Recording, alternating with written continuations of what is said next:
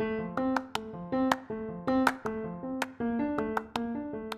my name is Dr. Mark Allen Derry, and I'm an infectious diseases specialist in New Orleans. Hi, my name is Doc Griggs, and I'm a community medicine doctor and health literacy expert. This is the Noise Filter Podcast, where an infectious diseases physician, That's me, and a health literacy and communications expert. that's me, talk about what you need to know about COVID-19. You can find more information about this show and our other daily live updates and Q&A show at noisefiltershow.com. So let's get started.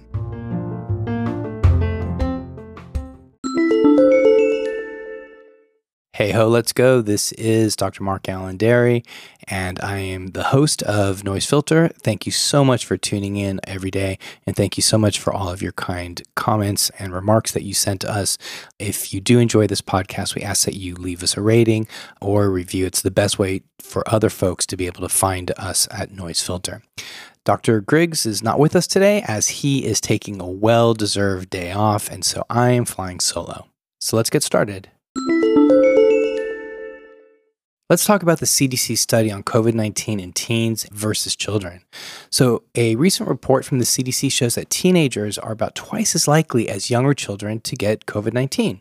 Now, the study reported that 63% of pediatric cases were children aged 12 or older, but that compares to a much lower number of 37% that involved kids that were younger, 5 to 11 in age range. And this disparity is most likely due to differences in behaviors between teens and children.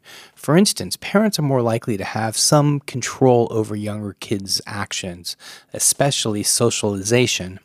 Teens, however, may have a little less parental guidance, so their behavior often puts them at higher risk for getting and transmitting the virus.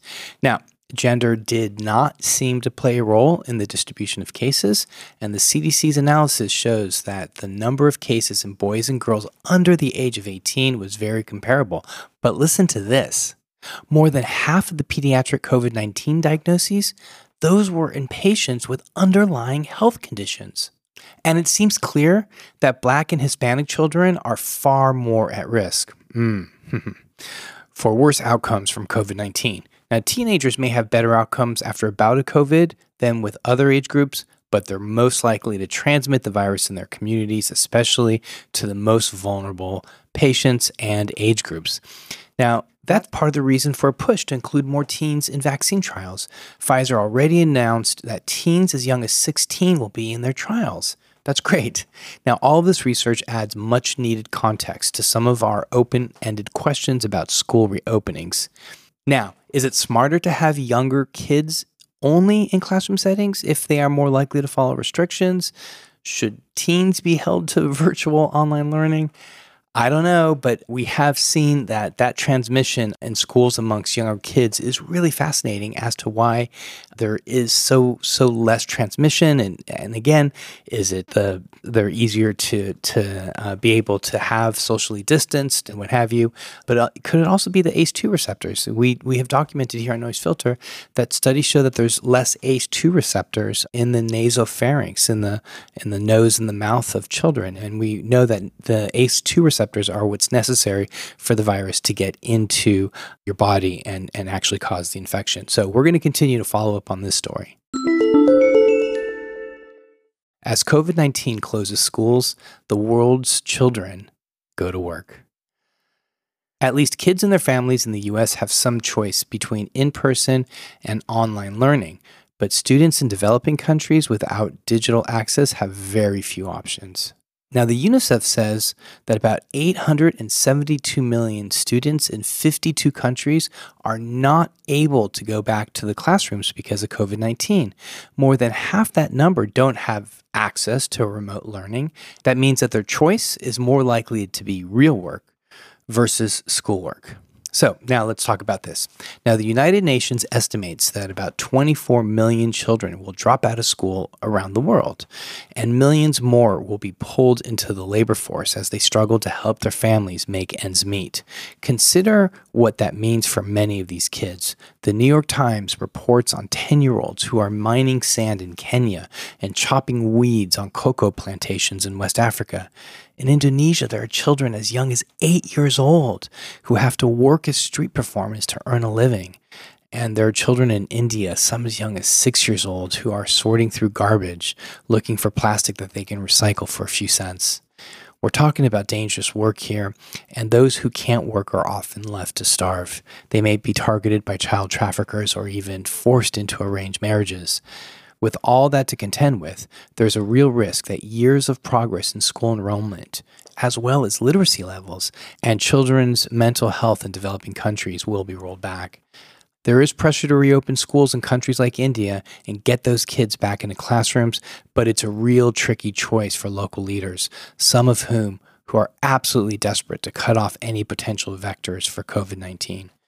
This is a tough story. It's a tough the idea that we were finally getting more and more children back to school and out of doing child labor was very real progress around the world. And I hope that COVID-19 is only a temporary setback and that we'll be able to get to those baseline numbers where children are back in school and learning and literacy levels are up. So we just really need to get COVID over with. So we'll continue to follow this story. Poverty in the pandemic. Worries about school kids in developing countries point to broader concerns about the pandemic's impact there. The UN World Food Programme is warning of a potential wave of hunger and famine amid the COVID-19 crisis. The group tells the Washington Post it will need close to $5 billion to prevent 30 million people from starving this year. Around 135 million people around the world are faced with acute food insecurity before the pandemic, and experts are expecting that number to double. The COVID-19 crisis may undermine efforts to bring down the world poverty by 2030. The International Labor Organization says the pandemic already cost workers about $3.5 trillion in income. India is a good example of a really bad trend line. India is seeing more than 120 million jobs disappear during its nationwide lockdown, and the UN predicts about 45 million job losses in Latin America alone. Now, it wouldn't be surprising that private donors are facing renewed calls to help support the developing world, and the World Food Programme counts more than 2,000 billionaires around the globe with a combined net worth of $8 trillion. And let me also take a moment right now to say congratulations to the World Food Programme, who won a Nobel Prize for Peace this past week.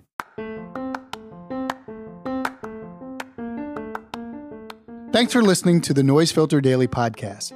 Dr. Derry and I have a daily show at 4 p.m. Central Standard Time where we go into more detail on stories and answer your questions about COVID-19. You can find Doc Griggs at DocGriggs1 on social media, and you can find me at Dr. Mark Allen Derry or at DRDERY. You can follow us at Noise Filter on Instagram, Noise Filter NOLA on Twitter, and for more information about us and the show, you can go to noisefiltershow.com. Hey, Doc Griggs, any last words?